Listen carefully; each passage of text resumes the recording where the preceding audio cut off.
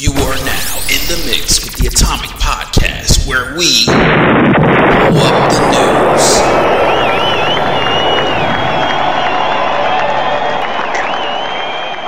Intellectual stimulation by way of mobile devices. Welcome to another exciting episode of the Atomic Podcast, coming to you live from the Upper West Side, New York City, where we blow up the news on a verbal scale. My guest today, she's an American film and TV director and producer, and she is awesome, I think. Ladies and gentlemen, give it up for Ms. Rachel Talalay. Am I pronouncing it right? I think I butchered your last name, but am I pronouncing it right? You did.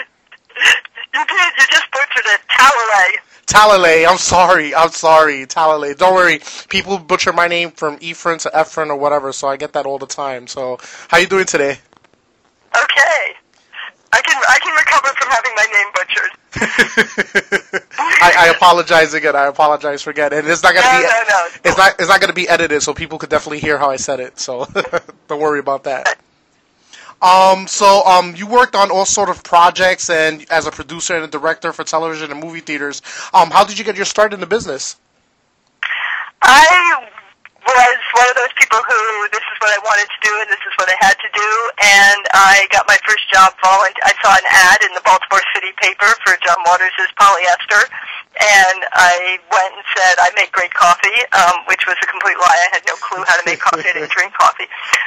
But that's how you're supposed to get your start, is by lying your way into the business. And I actually made my way up through production, something that's very difficult to do now. But there were a lot of independent films there, and I learned my trade through work. Oh, did you meet a lot of connections along the way, though, too, as well, like until you get your beginnings, your start? It's all about connections. It's all about using them. I was quite shy. I wasn't very good at using them, but I understood that I grew a group of friends, and we worked together, and we told each other about other jobs, and there was enough independent, low-budget production in Los Angeles that we were all able to help each other. And that's what it was like in the 80s, because the video cassette world grew those kind of films. I was really lucky. I was incredibly fortunate because there were a whole bunch of companies that came out that started during that time period because of the video cassette world, and I happened to land working with New Line. And what was so fortunate about that was that they were the company that survived. Yeah, New Line was out for a while. Then you had like a lot of independent companies like Canon Films, I believe, right? And Full Moon Entertainment, I believe. Yeah.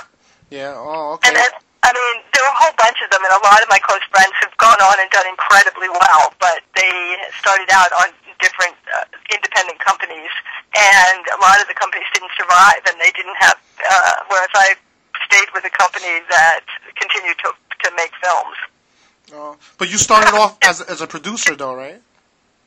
Yeah, well, I started out in production. So I was doing all the production jobs.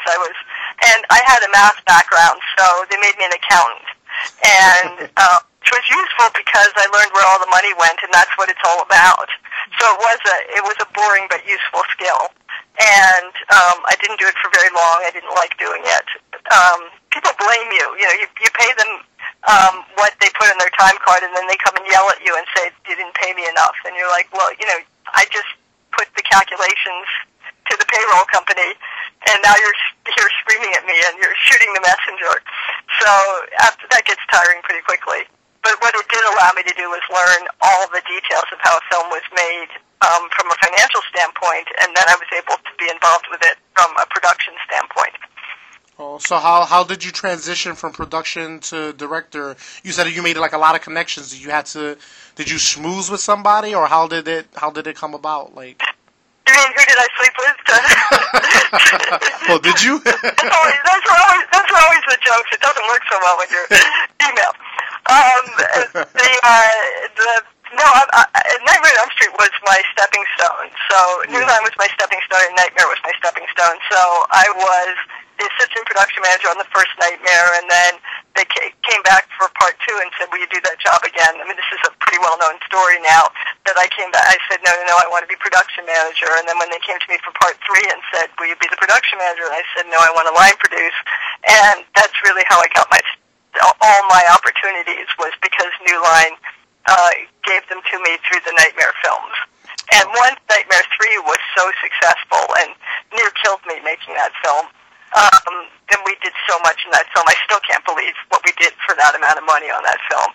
And because of that, that was the ultimate proving ground. So after that, they put me on staff and made me a producer. And then when Part 6 came around and I'd watched all the directors be so successful, I said, I'd really like to have this opportunity. And I wasn't sure they were going to give it to me, but fortunately for me, they did.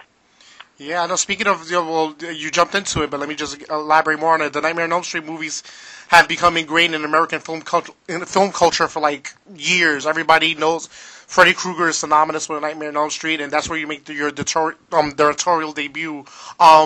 Did you have a lot of help with that, or, how did you feel that how did you put, besides killing off Freddy, which you did in that movie, how did you feel you made your stamp, being your first directorial debut? What did you do? How did it come together? I thought that I knew the Nightmare franchise inside out, having worked on 5 of the first 6 films, and being involved in the development, and as a producer on those films, I was intimately involved in everything except directing actors. Mm-hmm. So I was, I knew how we put the effects together, and I knew the crew really well, and I understood all the elements of making the film. I had not spent any time directing actors, so that was the scary. But what was different about Part 6 was that there was a saturation and I don't think people understand this now, why would they, but there was a real saturation in the marketplace by the time we made Part 6. Mm-hmm. Because Part 3 was so successful, we made Part 4 and Part 5 a year apart. So by the time we'd made 3 movies in a row a year apart, the audience was much less interested by Part 5. So the box office for Part 5 had declined, and New Line was still anxious to milk everything they could out of the franchise, and they agreed to make Part 6, and it was my idea to call it Freddy's Dead: The Final Nightmare, and put the pressure on the idea that the way to get the audience more interested was to say this is going to be the final one. Yeah. Whether or not it was the final one was never really clear because, the box office drives everything. But the approach was that because there was a declining box office in Part 5, that we would make it the final one. So I'm not saying it was all a scam. I'm just saying that it wasn't clear, but it was since there was a chance that it would be the final one, we may as well say it was. And in a lot of ways, it was the end of that type of the series, because the next one was Wes Craven's New Nightmare, which is a completely different type of film. Yeah. And then the way the franchise went, they went from spending $5 million on them to spending $70 million on them, so that's a different film too. Yeah. But, for Part 6, what we were looking for was something that was somewhat different. And, as I've said before, the Twin Peaks was hugely successful at that point.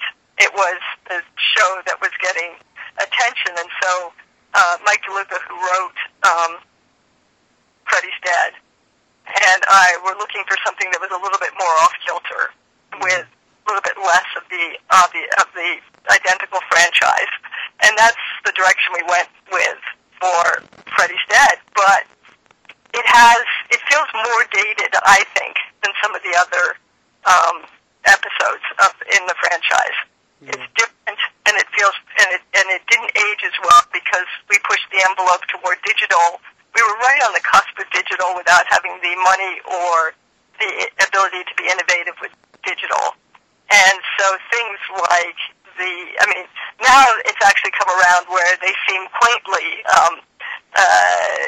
Game Boy, the Game Boy scene, and I'm playing with Power. Now that's come back as a nostalgia thing. Yeah.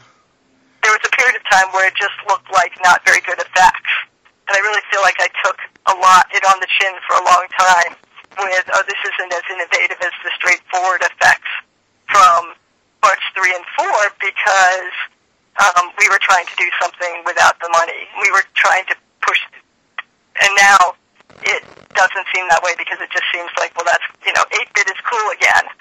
Yeah. That's true. Like, like when you see it, with the Power Glove, the Nintendo, like it was in that era. It was at that time, Some movies remain timeless, and I think that film is sort of timeless when you watch it now. Like, if I'm passing it by on Sci-Fi Channel, I can sit and watch it and, just remember. And, the cool cameo, the Johnny Depp cameo, and the storyline itself, it harkens back to part 1 where if you take Freddy out of the dream, he's vulnerable. So, in a way, like the beginning of the first Freddy movie, it pretty much tells you how to kill him from the beginning, and it's sort of you harken on that, Yes, we always tried to be respectful to the story. Yeah. And to what was so brilliant about Wes's original film. What I didn't concentrate on was how to go back and make it scary again. Yeah. We had really had a much greater success in the box office when they were less scary. Mm-hmm. And so I lent toward the more gimmicks, less scary. Now I wouldn't do that. Now I would go back to the original, let's make it as scary as possible. But, we're now talking about where I was in 1990. Yeah. Now, so it's very easy to second guess and to say, and I read complaints online where it's like, it's not the scary one, it's this and that. And well, you didn't make 4 films in 4 years like we did. And that's one of the reasons why we were going for something different.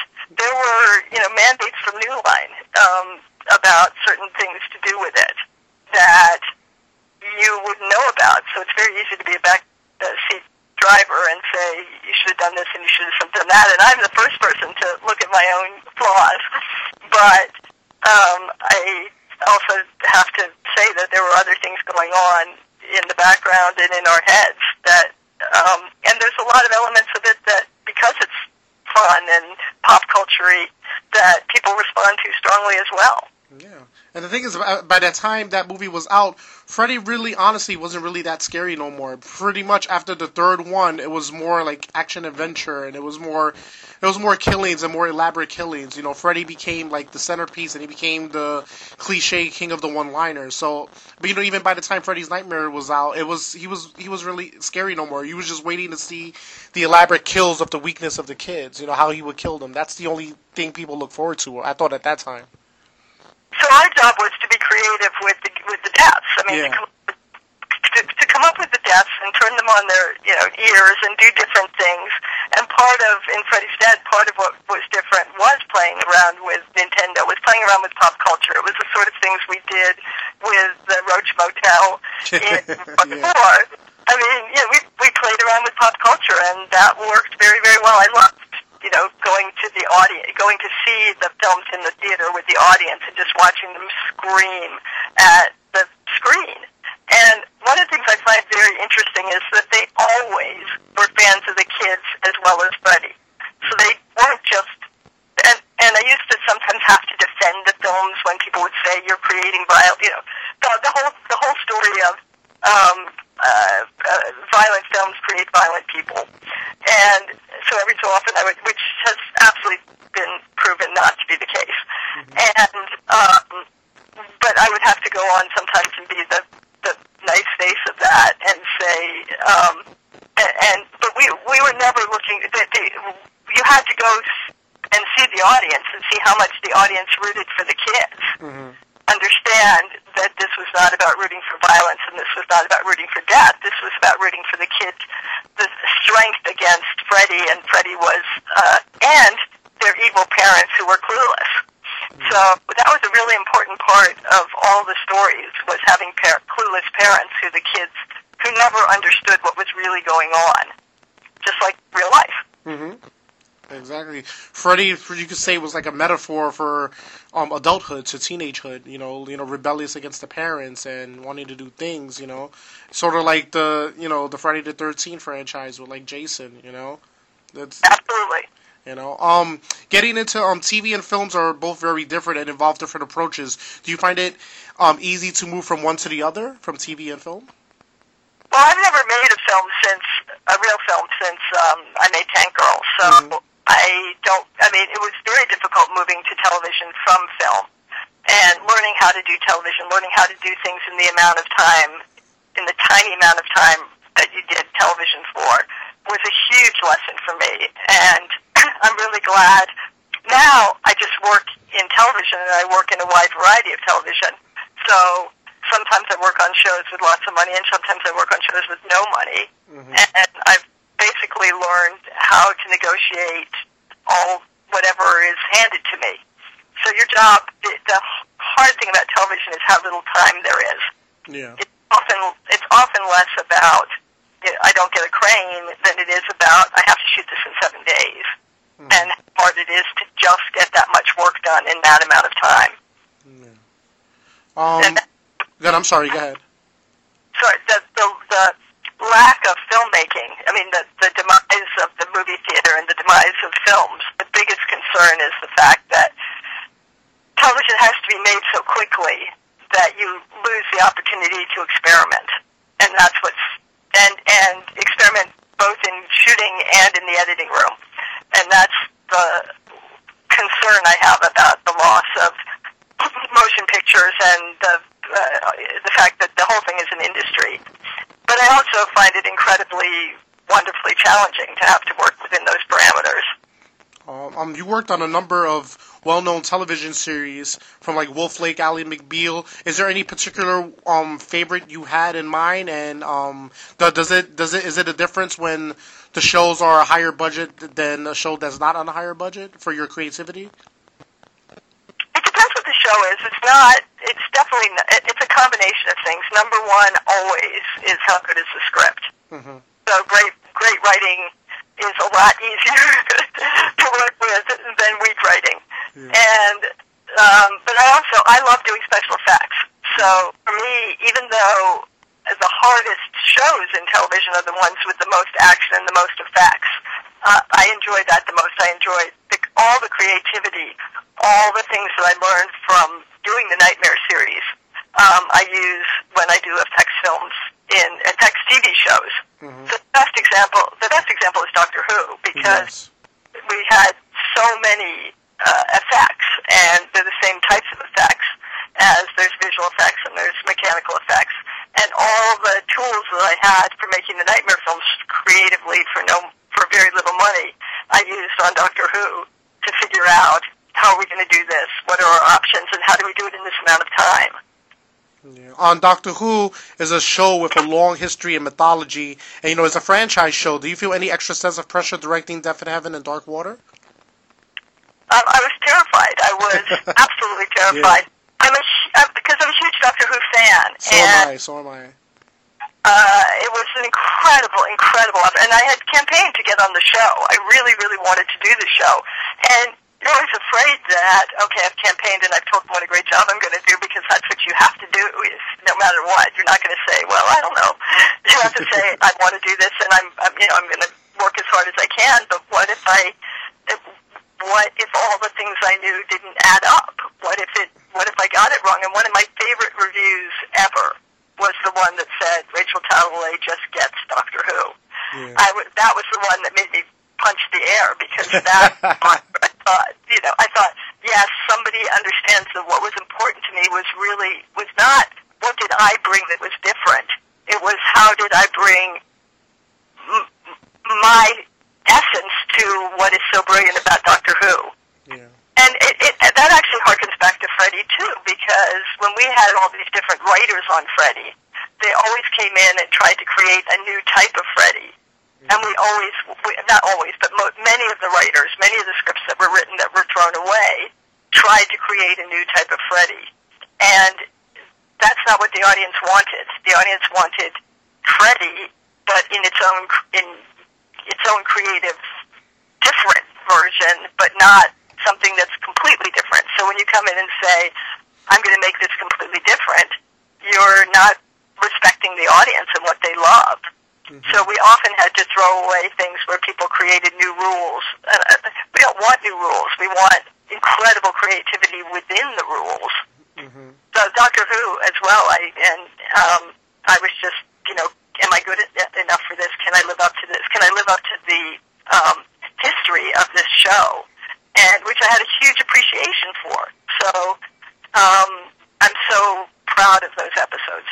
Yeah, I'm not saying that to blow smoke up your butt, but those two were probably one of the best 2 episodes of the season. They were really good directed. Thank you. No, not a problem, not a problem.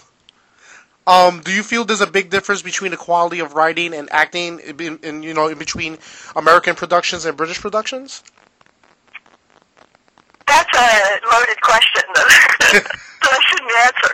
There's great writers in both cases. I think that there's an advantage in the UK that there are fewer shows being made, and the structure of the way the UK used to run, being more time was spent getting the scripts ready than the demand on American television, where frequently, once your pilot is made and you're green lit, you have a month to start the gravy train, the runaway train of 22 episodes.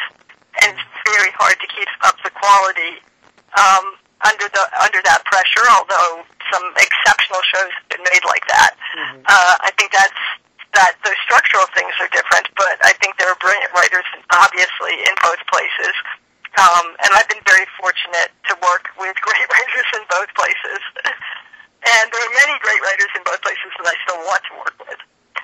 But the British system, which now is being adopted more in the U.S. through the Netflix shows and through Amazon shows, where you're making the limited series, the 6 parts, the 10 parts, they do give the opportunity for more attention to be put to the writing, and that is advantageous. Are you going to direct any future episodes of Doctor Who's the upcoming season, or? I don't understand that question. No, I said, are you going to direct any new upcoming episodes? No, that's my answer. I don't understand that question. Gotcha.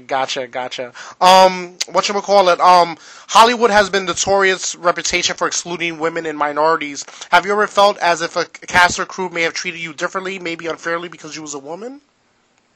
Yes, and that's a very long and complicated and difficult question, because how do you prove,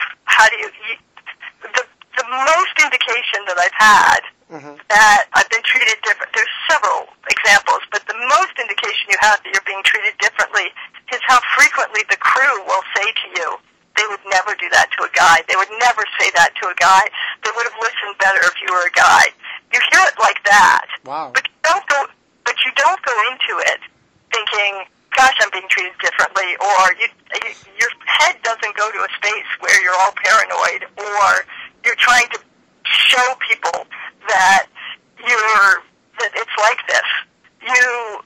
But then when somebody says you think, God, that was really frustrating, or they didn't listen to me, and then the next thing you know, somebody said, that's really true. They never would have done that to a guy. So I don't live my life being massively paranoid about it. I fought very hard hang on one second. My battery's dying. Okay. Sorry about that. No, it's okay. I don't think that it's helpful to anyone to live your life and to go into any show being paranoid or being concerned about it. You look at the statistics, and it's clear that it's been exceedingly difficult for women. But you just go and you do the best possible job you can. And I think that the other thing you hear is the crew will, the only real way to learn about what is going on when you're not there is what the crew tells you. And they'll say, oh, the guy before you was really lazy, and he was reading his newspaper the whole time. And you think, wow, if I picked up a newspaper on set, I would be fired the next day. And maybe that's paranoia too, but I've seen it, that you're being told you need to be more, you're frequently told you need to be more this or more that, and I don't think that men are told that like women are. You need to be more aggressive, you need to be louder, you need to be, and I don't want to be that person. I find that less now, because I have so much experience, that I think I would just look cross-eyed at somebody who would say, you need to be louder. Louder. But yes, I think it's a significant problem. I think it's very hard for younger, newer, I should say not younger, but newer directors trying to break in to being a woman and still having these issues within the industry, still having the statistics, if anything, just to say the statistics are against them. All right. As a director, is there anything you would have liked to have directed that you never got a chance to direct, such as like a movie from the past, like Casablanca, or anything similar, like any classic movies? Well, I love old romantic films. I mean, I wish I'd made Gone with the Wind. Yeah, wow, that's an excellent movie. Have a real romantic streak. Yeah. So yes, I love the films of the 40s. I loved as a teenager. I loved Fred Astaire and Ginger Rogers and Gene Kelly. I wish I'd made Singing in the Rain. And because I'm not overly brilliant with music, I fantasize about being a brilliant dancer, and so those are the movies that I would love to have made. But I think epic things like Gone with the Wind, a book that I absolutely adored, flaws and all. And now I want to do one of the Marvel. I really want to do one of the Marvel films. Oh, that would be excellent. Captain Marvel's up there. I don't know if they found the director yet, but definitely put your name out there. And are you a fan of the DC universe as well? I'm less in the DC universe than in the Marvel universe. I mean, yes, I'm a fan, but my comic book reading tendencies go to Vertigo and to Marvel before they go to DC. Just Gotcha. not for any reason than just once you start and grow up in one universe, there's some work to get to go in the other direction. That's not to cast aspersions on the DC universe in any way. It just happened to be the way I ended up going. Okay. And speaking of like the... I need more free time, that's all. Speaking of the comic world, Tanker was a highly successful cartoon set in post-apocalyptic Australia, sort of in the vein of a female version of Mad Max. The movie became a cult classic. How much creative freedom do you have working on that movie? Less than zero. That's an ugly backstory, but I started out with a reasonable amount of creative freedom, okay. And then the studio wasn't happy with the fact that I really pushed the envelope, and when we came to editing, they really freaked out by how far we pushed the envelope and cut it way back, and so the resulting film, it really was ahead of its time, because 4 or 5 years later, they wouldn't have been offended by the things that offended them. Once South Park was successful and the South Park movie came out, Tank Girl seems... I mean, if you look at Tank Girl now and you say, well, okay, that was a hard R movie, and now it's barely a PG-13. Yeah. And that's the difference, is that they were shocked by it and really wanted to cut. They just had to cut back on anything that pushed the envelope. So it's kind of a messy movie because of that. But what we did have is a lot of freedom in the whole visual sense of the movie is still there, even if the plot sense isn't there. The visual sense is there. Yeah. Like you said, I think you said it best. The movie was way ahead of its time. I think if you was to do Tank Girl now with the stuff that we have now, it would be right up there. Yeah, I mean, it would be a completely different experience, and also what you can do with digital effects. Like, all the movies I made were prior to digital effects. Everything was made with optical effects, and that's very expensive, very complicated, and you need to have a Stanley Kubrick mind to really do, and a Jim Cameron mind to really do those things innovatively. Mm-hmm. And now with digital, it's completely different. You can have those incredible ideas and find ways to do it just on the computer. It's quite, I wouldn't say simple, because you still have to shoot it very well, but the technology's all there. But back then, every single thing we did, I mean, just looking at putting people in mirrors in Freddy, how complicated the physics was to do those things, the physics problems that we had to work on in the Freddy films, and trying to do that sort of things in those sort of things in television. So hard. Nobody has time to let you work out the water displacement in the waterbed when you slash it open. Somebody's dying on it. Oh, that was a classic scene. Yeah, that's true. Nobody, but we had to, the design of that tank and stuff, when you realize how we did that for no money, the design of that tank was an engineering feat. Yeah. Really great. That's really cool. But now your engineering feats are only on the big movies where you have time and money to work those things out. Many Stephen King novels have been turned into movies or TV shows, in particular, such as Haven and The Dead Zone. You worked on both. I would imagine Stephen King would have been a horror or paranormal fan's dream. How did you like working on these shows? They were great. I particularly enjoyed working on Dead Zone. Yeah.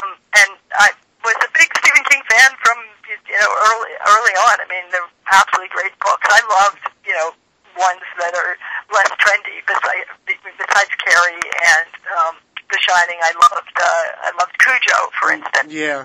There's just great things that have been done in the early days of Stephen King films. Dead Zone was fun because it was there was just a lot of room to go into a whole bunch of different worlds in Dead Zone, and you never knew what that you were going to get it was one of those shows where the scripts varied hugely in a good way, and so you never knew what story you were going to get. It was great.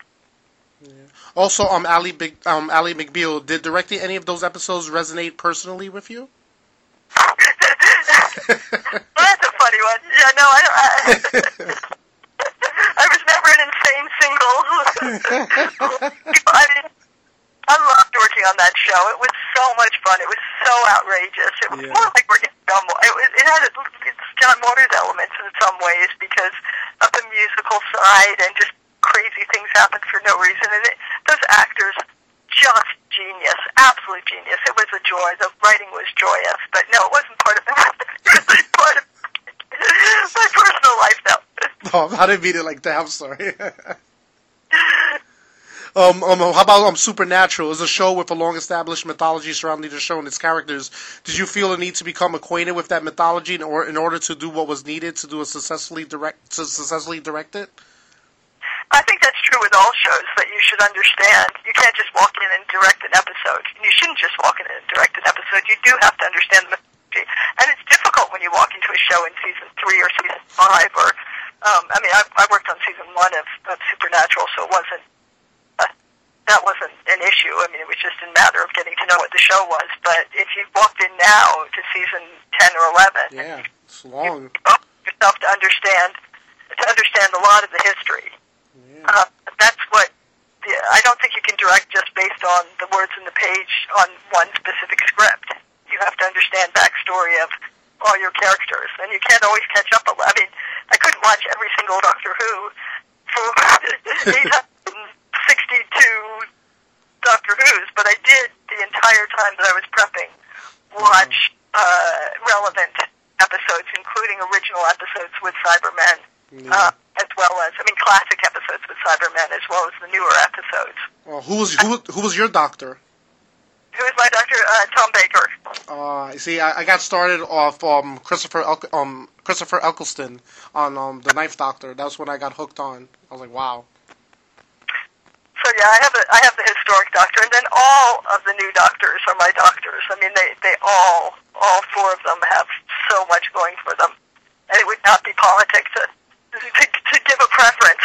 Yeah, you see, what I like about that show is because it's not the actor that makes the show, it's the character. Like certain shows, like the lead, if the lead leaves, people will not. How people watch The Walking Dead. If Daryl leaves, we're not going to watch the show no more or anything like that. Doctor Who is like so much bigger than that. It's all about the character. That's why I totally love Doctor Who. But I don't want to keep talking about Doctor Who because I want to ask you just a few more questions before I get offline with you. Do you feel you said you feel more it's better TV than film. Would you ever think about getting back into directing a feature film? Yeah, I'd love to do a film again. It's just that I think the marketplace, it's very, very, very difficult in the marketplace. So I'm on this, mission to get to do a Marvel film, as I said. Yes. But, from this mission in my house, of learning to walk on water so that I can get in the door of Marvel. But yes, I mean, one always wants to do feature films. But television is now the great white hope. I mean, television has changed so much that there are great opportunities in it. Well, I'm saying I'm lucky to do both worlds. I mean, I've just been incredibly lucky. Yeah, speaking of Marvel, I'm Daredevil. I just binge watched Daredevil, which is an awesome show. They're also filming Jessica Jones right now. Luke Cage is going to film, I believe, next year. You should definitely look into that because I'm sure they're definitely going to need a few directors for that, and I think that would be right up your alley. Yep. You worked on everything from Doctor Who to Hairspray. What's next for Rachel? What's next for you? I just finished a real passion piece, which is the story, it's based on a true story in Vancouver about a serial killer who was able to kill 49 women, and the police, because they were prostitutes and homeless women, the police ignored what was going on. And it's based on an award-winning book, and it's about it's not the story of the serial killer, it's the story of the women, and what happened and how they had to band together and what they had to do to get attention from the police. And it's a very, it's one of those meaningful films. It was very emotional to work on it. We worked with the families of some of the women who were killed, and it has a lot, and he was captured in 2002, so this is not a long time ago, and it has a lot of resonance for today and for today's society, and there's still many stories like this all over the world. And so I'm hoping that it will be a show that people want to watch because it resonates with them about underprivileged, and people who don't have a voice because of their circumstances. So I'm hoping that I made a film that people want to see. So that's what what I'm doing right now is working on editing that. Oh, okay. Anything else coming up in the future, or that's pretty much that's pretty much it for now? That's pretty much it for now. Oh, all right, Rachel. I appreciate you giving me the time. Thank you so much. You're out there in social media. Is anything else you want to plug, or anything you want to say, or? Not at the moment. Okay. Okay. You're good, Rachel. You're good. Thank you so much for giving me the time. I know we were playing phone tag back and forth, but I definitely appreciate the time you're giving me. Thank you so much. Okay, I hope this is good. Yes, definitely good. Definitely good.